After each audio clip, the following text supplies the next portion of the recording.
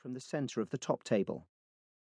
The Fenwick features oak-panelled walls and cut-glass chandeliers, elegantly complemented by candles burning in silver sticks on the tables. Dress for the dinner was black tie. The term had been a good one for the rugby club. It could boast of an impressive string of victories in the college competitions, and 2 members had gained their blues for the university in the annual blood feud against Oxford. In recognition of this, the master himself had attended the dinner briefly.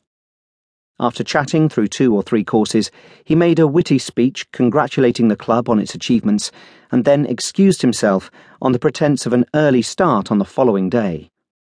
30 years of duty in some of the diplomatic service's most difficult postings had made Sir John Fiske a consummate diplomat, and, as a graduate of the college and a rugby blue himself, he knew better than to outstay his welcome. Chances were that things would be said and done which the master should not hear or see. Wine was flowing freely throughout the dinner, and most of those present had spent an hour or 2 in local hostelries before the meal had started, getting themselves in the mood. Club tradition demanded that after dinner, as the port was circulated, the president make a speech of his own.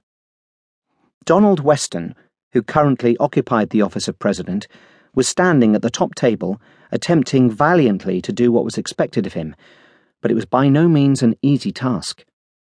He had to fight for a hearing.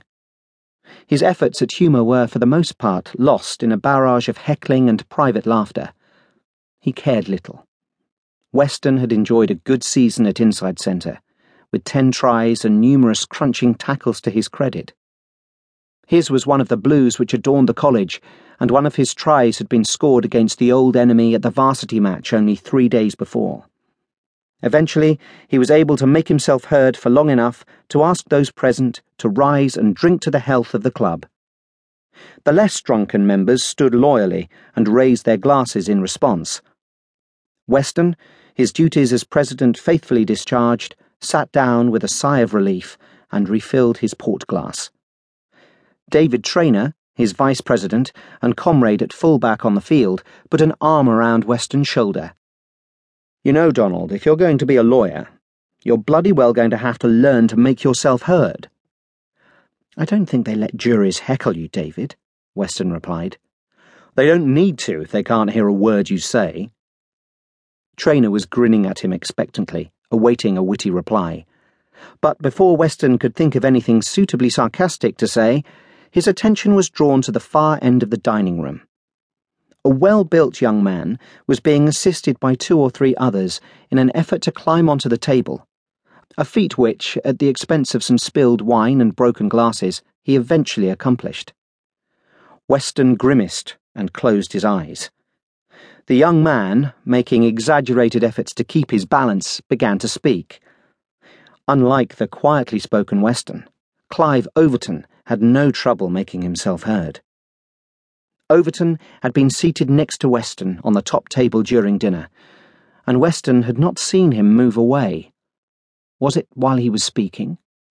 He could not account for it, and for some reason Weston found it disconcerting. "My lords, ladies, and gentlemen, as secretary of this club, it is my duty to maintain the traditions of the dinner, traditions which, I regret to say, have not been fully maintained by our most honourable president." "Hear, hear," a number of drunken voices chorused in response.